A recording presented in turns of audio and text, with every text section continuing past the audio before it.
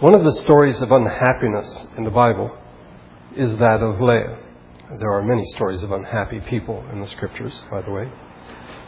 But the story of Leah, found in chapters 29 and 30 of Genesis. She was the older of two sisters. She was the less attractive of two sisters. And she was the unloved of the two wives. Jacob had come into town and was smitten with her younger sister, Rachel, who is described as lovely in form and beautiful. So much so that he offered, and her dad took him up on the offer, that he would work for him for 7 years in order to marry Rachel. After 7 years, her father, Laban, tricked Jacob, no doubt with Leah's consent, and put Leah in the wedding bed in the place of Rachel. Jacob was forced to keep Leah as his wife and worked another 7 years for her younger, more beautiful sister. By the way, he didn't have to wait 7 years for that. He waited a week later, and a week later he married Rachel. So the two sisters, Leah and Rachel, are married to Jacob. But Jacob loves Rachel. I just say culturally, it's hard for us to get our minds around a man being married to two women, let alone two sisters. In Genesis 29, we read in verse number 31, when the Lord saw that Leah was not loved, he opened her womb, but Rachel was barren. Leah became pregnant, gave birth to a son whom she named Reuben. The footnote in the NIV states, Reuben sounds like the Hebrew, for he has seen my misery. The name means see, a son.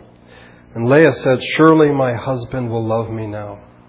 Is that not heartbreaking? Then she conceived again and gave birth to another son, whom she named Simeon. Probably means one who hears. And she said, because the Lord has heard that I am not loved, he gave me this one too. She conceived again and had another son. And she said, now at last my husband will become attached to me, because I have borne him 3 sons. She named him Levi. Sounds like the Hebrew word for attached. She conceived again and gave birth to a son. This time I will praise the Lord, she said. And she named him Judah. Then she stopped having children. We come to Genesis chapter 30. We find out that Leah was not the only unhappy member of this family. If you look at the first 4 verses, when Rachel saw that she was not bearing Jacob any children, she became jealous of her sister, that is Leah. So she said to Jacob, give me children or I'll die. Jacob became angry with her and said, am I in the place of God who has kept you from having children? Then she said, here is Bilhah, my maidservant. Sleep with her so that she can bear children for me, and that through her I too can build a family. So she gave him her servant Bilhah as a wife, if you wish, in modern terms, a surrogate. And Jacob slept with her. Just parenthetically, by the way, technology and science does not remove the moral component when it comes to surrogacy. Bilhah conceived and had a son, and Rachel named the child Dan, which means vindicated. God has vindicated me, for he has listened to my plea and given me a son. Bilhah conceived again and had a second son. Rachel named him Naphtali, or Naphtali, which means my struggle. Listen to what she says. I have had a great struggle with my sister, and I have won. How'd you like to live in that household? Not to be outdone, Leah gives Zilpah, her handmaiden, to Jacob, and she has a son. Leah gives this son the name Gad, which means good fortune or troop, saying, what good fortune. Then Zilpah had a second son, and this will be our text for today, verse 13. Then Leah said, how happy I am. The women will call me happy. So she named him Asher. Asher means happy. In the midst of the story of great unhappiness on every side, we hear for the first time in Scripture someone saying, I am happy. By the way, just to finish the story, Leah would have 2 more sons, Issachar and Zebulun, and then a daughter, Dinah. Rachel would have 2 sons of her own, Joseph and Benjamin. These 12 sons of Jacob became the foundation of the 12 tribes of Israel. What I want us to do today and for the next few Sundays is to examine the issue of happiness. And to do so is a continuation of our study in the book of Galatians. You might wonder, how does this fit in with what we've been studying? Well, let's connect the dots by way of review. We have looked at truth, we've looked at knowing, we've looked at goodness. And in part what we've seen is a fragmentation, a shattering of what should be in fact a whole. We began by examining the issue of truth. Someone mentioned to me one of the past Sundays that one of the great ironies in Scripture is seen in the scene in which Jesus is standing before Pilate, and Pilate asked him, "What is truth?" A word, by the way, truth, appears 47 times in the Gospel of John. In reality, the truth was standing right in front of him. For Paul and the rest of Scripture, truth is not something impersonal. It is found in Jesus Christ. It is found in the person of Jesus. It is something personal. It finds its measure, its source in God and the gospel. And so, as we read several Sundays ago in John chapter 8, then you will know the truth, and the truth will set you free. In this vein, we looked at the place of story in communication, specifically how story is used to communicate the truth. That in Scripture we find there is a grand story, a grand narrative, from the creation of all things to the renewal of all things. And in the center, the hinge point, if you wish, the center of it is Jesus of Nazareth. Sadly, the stories and the story of Scripture are rejected or ignored, and truth has been reduced in quotation marks in my opinion, to propositions, which allows Christians to know a lot about theology and almost nothing about Scripture, to be biblically illiterate. This opens up an entirely new way of understanding what Scripture teaches. I remember reading several weeks ago, N.T. Wright was talking about the fact that there have been significant books that have come out in the last 2 decades on the Trinity and seeking to recover this doctrine. He said it's really ironic, though, that none of them use Scripture. They all use other theologians. I think truth is to be found in the person of Jesus, who is found in Scripture. The modern construction of truth is more interested in the coherence. Does it all fit together? Does it make a strong argument? Than it does in whether or not it is true or in its goodness. So theology, doctrine becomes an academic discipline, and the shift is from formation of changing our lives, of being renewed, to the giving of information. The shift is from how the teaching of truth should change our lives to how well these truths sort of stand together as a good argument. The question would come up then, as we looked at it, how can you know what is true? And we looked at how knowing has changed in the modern age, that now we have sort of an object or observer-object relationship, and relationship in quotation marks. What has emerged is the view that things are objectively true. And within this way of knowing, things that are not objective, things that are sort of subjective, are downgraded to the category of belief. So we know certain things, but then other things we just sort of take by faith. We have to believe that these are true. And so if someone doesn't know something, they may say, well, I believe something. And in the church, I think the church has been happy enough to go along with this. In reality, knowing involves relationship. It is not simply the observer and the object. It is, in fact, a dialogue, a conversation that is to go on, a story, if you wish, between what we might call the observer and the object, between the knower and the thing known. I've mentioned this the last 2 Sundays, I think, that the first temptation, the first sin, was the desire to have knowledge without relationship, to eat from the tree and to know without having to have a relationship with God, to have knowledge without love. So I believe we are to recover the personal in truth and in knowing, and in part to do so by recovering story and relationship. The third thing that we looked at last Sunday, was the matter of goodness. Now, just briefly, I would mention that goodness is an attribute of God, and it is seen in His creation, which is a revelation of Himself. Goodness is not only moral and ethical excellence, it is that, But it also speaks of usefulness and purposefulness. That is, in keeping with one's purpose. This is why one is created. We see goodness in Genesis chapter 1, the week of creation. And we see goodness remaining to a certain degree after the fall. We find that creation is marred, but not abandoned. It is not without value. It is something, in fact, to be redeemed. And goodness is something that is a part of that redemption. And so Paul speaks of goodness as one of the 9 fruit of the Spirit. But in the modern and now in the postmodern world, these 3 realities, truth, knowing, and goodness, have been redefined. And the result is we have a disconnect. We have gaps between truth and goodness, truth and knowing. It is one of those gaps that leads us to our subject today. As one writer puts it, we find that there is a gap between goodness and happiness. As one author put it, happiness unlinked from goodness and linked to excitement instead has moved in to fill the space. Because we have said that goodness and truth are separated, we find that goodness and happiness are separated, and happiness now simply becomes a matter of fun and excitement and is not connected to goodness at all. It is, in fact, this goodness that has pushed me to examine what the Scripture has to say about happiness.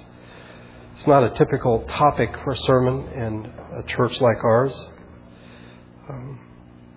You might wonder if you're in the right church today. This is not something that we normally would talk about. As we begin, we should consider how important happiness is. And let me just give you, if I was writing a paper, this would be in the bibliography or in the footnote. 2 books that have been extremely helpful, if not indispensable, in me studying this. The first is Reordered Love, Reordered Lives, Learning the Deep Meaning of Happiness by David Noggle, who teaches in Texas. And what he does in part is he sees the 7 deadly sins as disordered love and leading to unhappiness. So pride, envy, anger, sloth, greed, gluttony, and lust. Because these are in fact fake loves. These are disordered loves. And if we get our loves in the right way, then we will in fact be happy. The second book is God and the Art of Happiness by Ellen T. Cherry, who teaches at Princeton. And she examines the church's tradition with regard to happiness. I would mention that her book was written after her beloved husband of 40 years died what she called an untimely and pointless death. For someone like her to write about happiness, she has my attention. From happy birthday to happy new year and beyond, happiness and being happy is a significant issue. Noggle asserts, if we pay attention to our own lives and observe the lives of others, we will soon discern that a desire for happiness of one kind or another is the conscious, subconscious, or unconscious motivation for just about everything we do. Most of our daily lives and activities are aimed at the goal of experiencing and enhancing some measure of well-being and delight, even if such intentions are in the unacknowledged background of our minds. Augustine wrote, "It is the decided opinion of all who use their brains that all people desire to be happy." Just think about it. This is what people desire. To quote Noggle again, though there is significant disagreement on what happiness is and how to get it, there is substantial agreement in recognizing it as the bullseye on the target at which we aim our lives. That's why people live. They want to be happy. And by the way, I don't know how to fit this in, so I'll do it here. I've actually met people, and I don't know if you have, who are happy when they're unhappy. That is, they take delight in being unhappy. It is one of the great ironies. It is, I think, because of the fall, that we find people taking delight in their unhappiness. I think we can agree at the outset that happiness is a universal quest. But we should consider, when and where we are, that the pursuit of happiness is closely associated with the American experience. Life, liberty, and the pursuit of happiness. It's one of the most famous phrases from the Declaration of Independence. It is considered by some as part of one of the most well-crafted, influential sentences in the history of the English language. And so this theme, the pursuit of happiness, has worked its way into our vocabulary, our consciousness, and our lifestyle as Americans. The quest for the happy life seems to be the one thing that all Americans can agree on. We may be divided by religion, by race, by gender, by politics, and so much more, but the pursuit of happiness seems to be the social glue that makes the one out of the many. So happiness, or being happy beyond being a universal concern, is an American concern. But is it or should it be a Christian concern? As we saw in the series on the just war, what defines us, our baptism or our passport? We know that Americans want to be happy. We're Americans, so we get that. But as Christians, are we to desire to be happy? Before we get to that, just sort of a side note here. Those who have studied the matter of happiness in the Western context have noticed how that happiness has actually migrated. It began in what we would call the sphere of religion and philosophy, that this is where happiness was found. And as the modern age began to open up, it shifts to that of the political realm. And that's why we have in the Declaration the statement, the pursuit of happiness. That's the purpose of the government, to help us pursue happiness. Well, in the 20th century, it has shifted once more, and now it goes to the realm of the individual. It's about me. I want to be happy. It's about my happiness. How did this happen? Well, we've seen that modernity meant significant changes. And when the business of knowing changed, that it became the observer, the object relationship, and the issue of truth became really fuzzy. Like we don't know that we can know if anything is really true about anything, but about nature and about human beings. Then the government said, okay, we will stand here and we will make sure that you all are happy. The government became the guarantor of freedom so that each individual could pursue happiness as he or she saw fit. As a result, happiness became very subjectivized, relativized. Happiness is whatever you want it to be. At least many people see it that way. Now, happiness is a person-relative concept. It's associated with personal choice, agreeable circumstances, and pleasure-giving experiences. As a result, I would say that happiness has sort of denigrated to the level of sort of junk food. It is trivial. It's associated with the ephemeral, the things that are really passing, feelings and the flesh. There has been a backlash against this, by the way.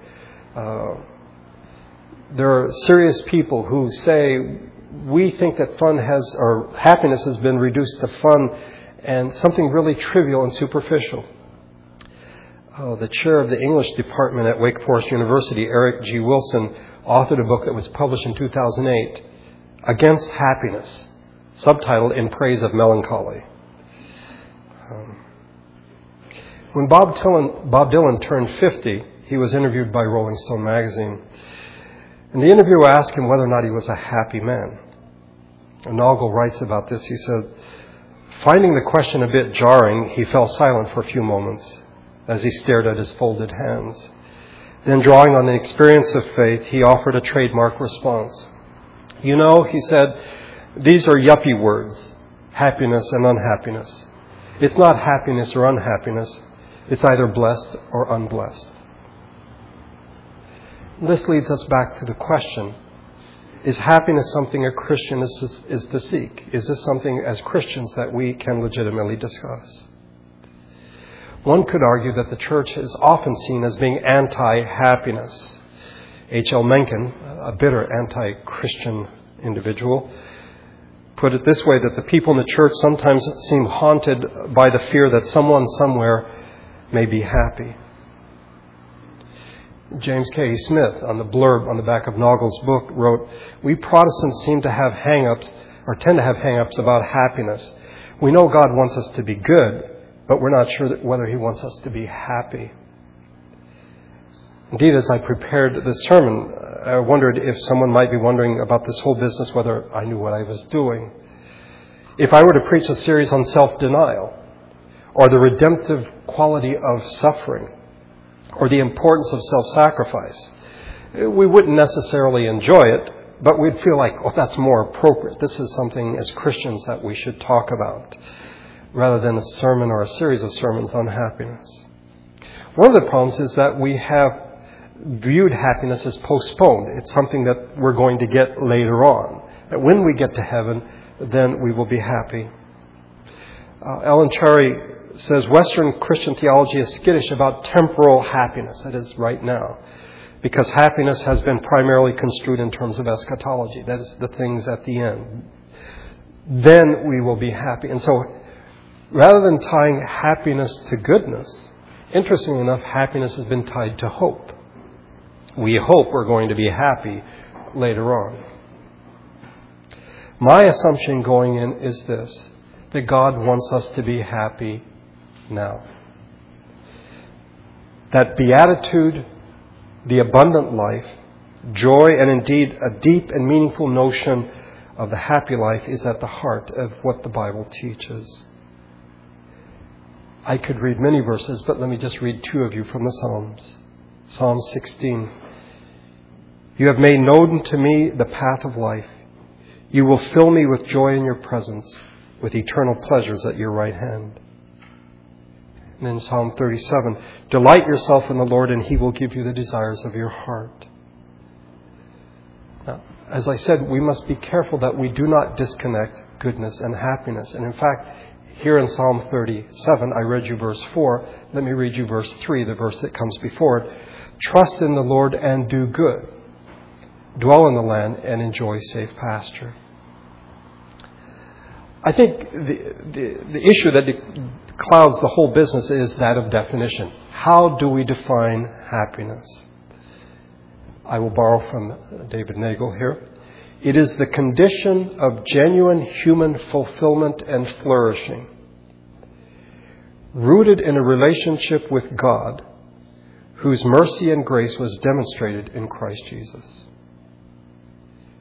So it is genuine fulfillment and flourishing, but it is to be rooted in a relationship with God, a God who has shown His grace and mercy by sending His Son.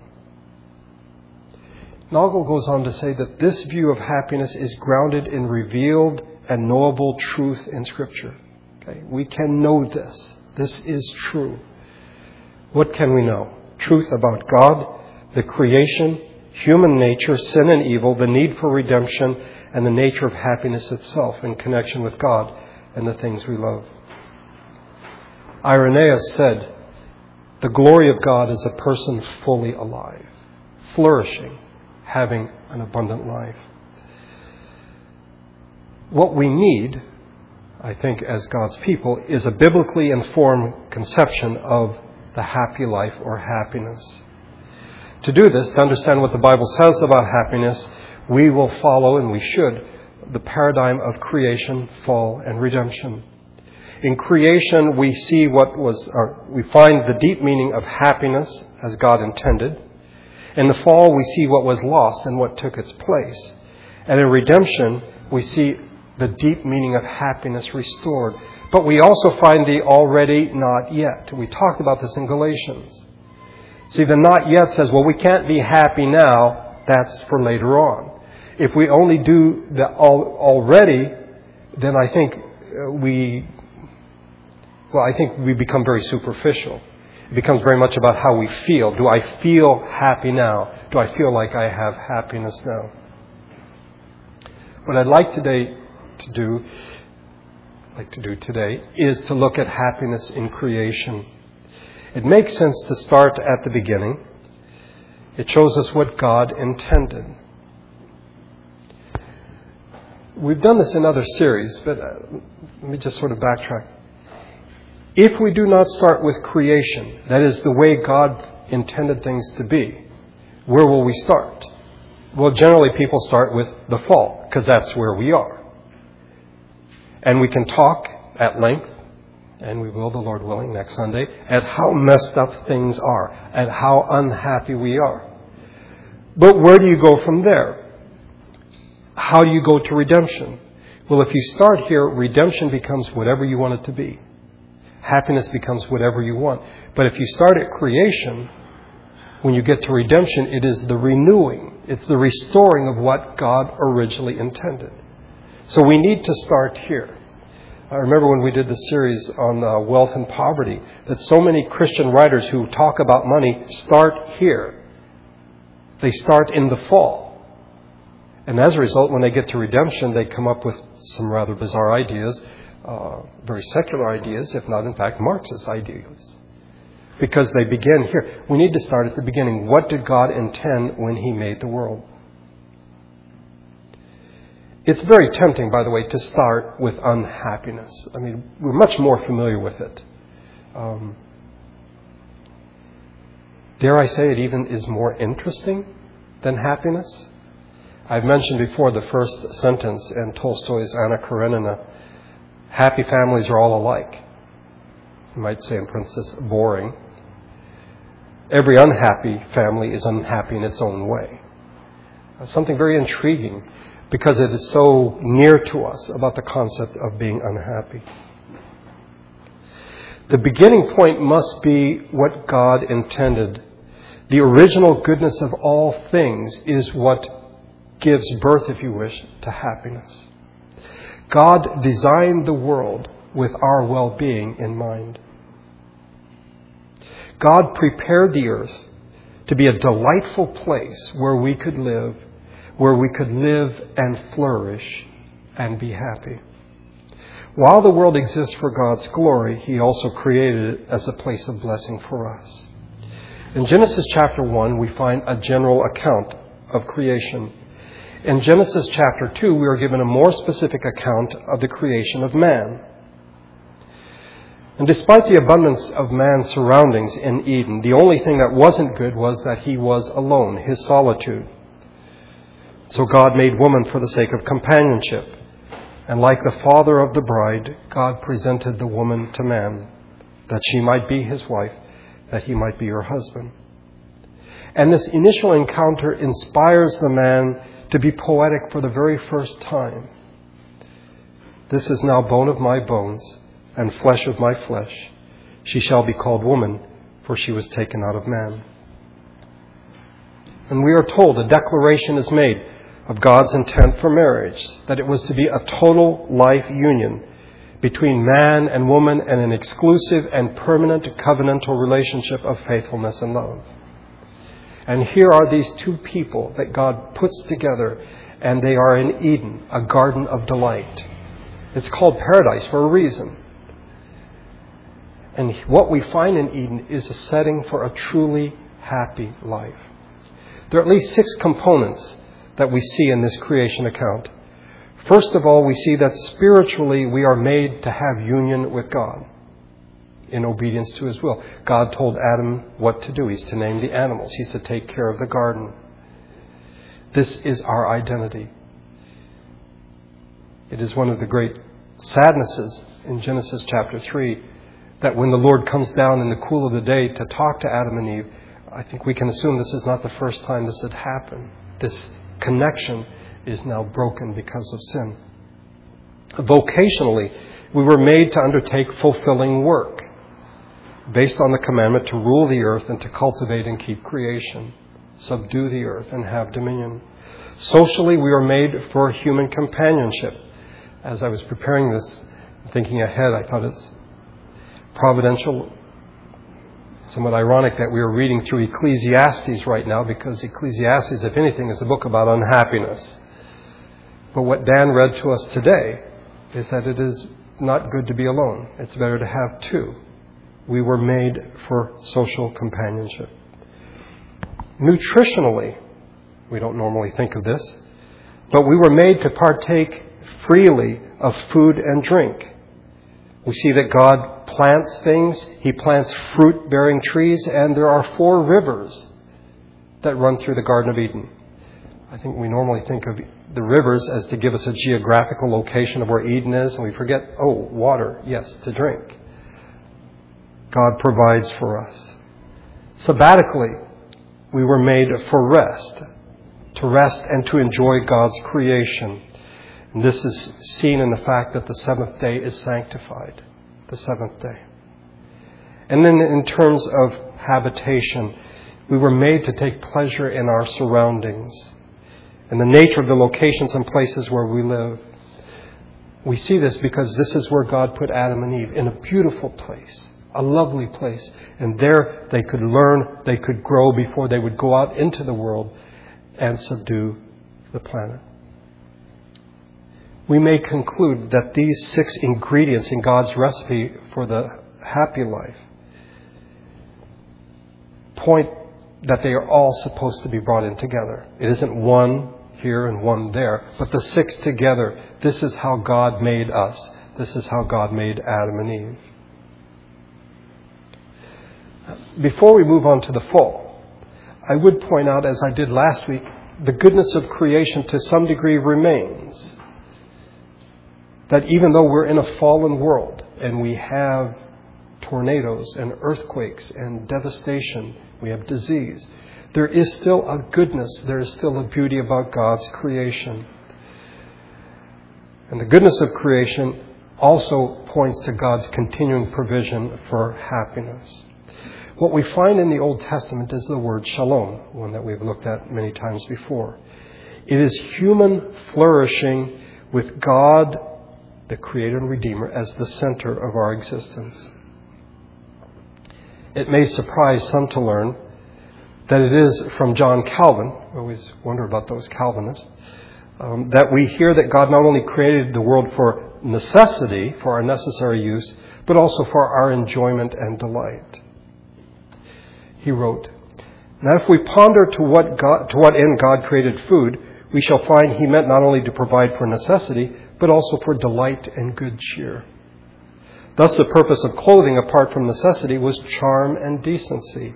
In grasses, trees, and fruit, apart from their various uses, there is beauty of appearance and pleasantness of odor." In other words, God didn't just hand out vitamin pills, nutritional packs. He, in fact, created beautiful things that we might enjoy. All things don't taste the same. They don't smell the same. They don't look the same. This is goodness, and it translates into happiness. Nagel writes, Calvin could hardly contain his excitement over God's goodness manifested to us in physical ways in His world. Calvin writes, "Has the Lord clothed the flowers with the great beauty that greets our eyes, the sweetness of smell that is wafted on our nostrils, and yet it be unlawful for our eyes to be affected by that beauty, or our sense of smell by the sweetness of that odor? Did He not so distinguish colors as to make some more lovely than others? Did He not endow gold and silver, ivory and marble with a loveliness that renders them more precious than other metals and stones? Did He not, in short, render many things attractive to us apart from their necessary use?" I think oftentimes we see God as, efficient, very pragmatic. And the fact that He would create things of what one person has called useless beauty, just the wonder of His creation, I think has escaped us. It is the goodness that translates into happiness. More than 1,000 years before John Calvin was Augustine, and he wrote, "All that exists is God's gift to man." It's an amazing statement. All that exists is God's gift to man, and it all exists to make God known to man, to make man's life communion with God. It is divine love made food, made life for man. God blesses everything He creates, and in biblical language, that means He makes all creation the sign and means of His presence and wisdom, love and revelation. And then Augustine quotes from the Psalms, Psalm 34, verse 8, "Taste and see that the Lord is good." If God is the proper reference point for all aspects and things in life, then God gives life its true meaning. He gives those things their true meanings, and He puts them in the proper order in our lives. The union of God, ourselves, and the whole cosmos in love makes up what we call happiness. We've looked at happiness in creation as well as happiness in the fallen world a bit. But now we have to look at the devastation that has resulted from the fall. We'll begin now and continue next Sunday. If everything was so wonderful, what happened? What robbed us of the blessing and peace that God originally intended? What robbed us of happiness? The world is flooded with abnormalities so prevalent that they seem all too normal. That maybe we shouldn't call them abnormal anymore. Idolatry, immorality, falsehood, disease, famine, earthquakes, poverty, injustice, greed, and so much more. What happened? One author puts it this way: what happened in Eden may be hard to understand, but it makes everything else understandable. We may not understand all that happened that day, but it does help us understand why we are the way that we are. The sin of Adam and Eve helps us to understand our devastating brokenness. Now I refer to Bob Dylan again. I think I've mentioned this before. I think John has as well in one of his sermons. Broken bottles, broken plates, broken switches, broken gates, broken dishes, broken parts. Streets are filled with broken hearts. Broken words never meant to be spoken. Everything is broken. What happened? The false promise of a greater happiness, a happiness greater than the one that God provided, prompted the revolt. The desire for knowledge without relationship and the desire for happiness apart from the Creator. What a deadly act. Death resulted and the world became a universal cemetery. Adam and Eve were expelled from paradise, from Eden, into a wilderness-like world, choked with thorns and weeds, smeared with blood, sweat, and tears. You've heard the words before, but listen. Cursed is the ground because of you. Through painful toil you will eat of it all the days of your life. It will produce thorns and thistles for you, and you will eat the plants of the field.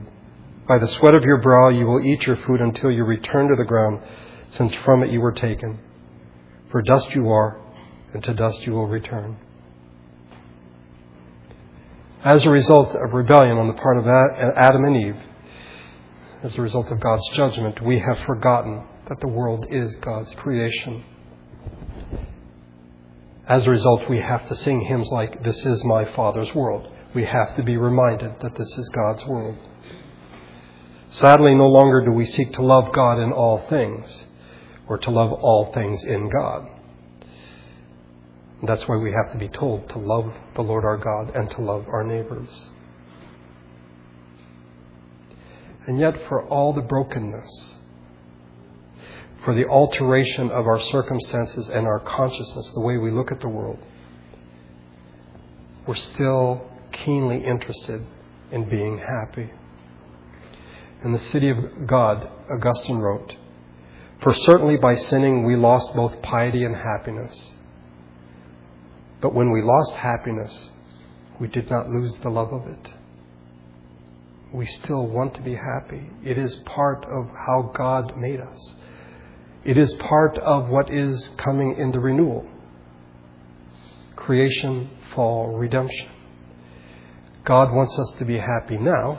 We will be blissfully happy in the eternal state. But God begins the project now in our lives. The Lord willing, we will continue this discussion next Sunday when we will look at how the fall and living in a fallen world has affected the matter of happiness.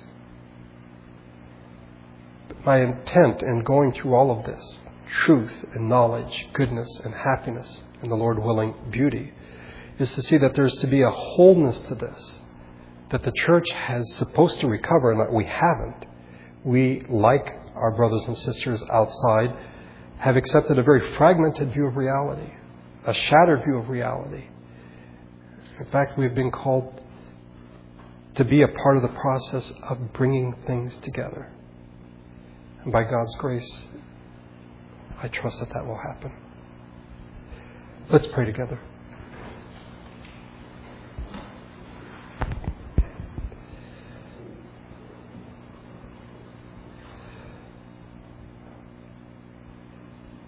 Our Father, how quickly we forget that this is your world, that you made it. We are so distracted by the brokenness that oftentimes we fail to see the goodness.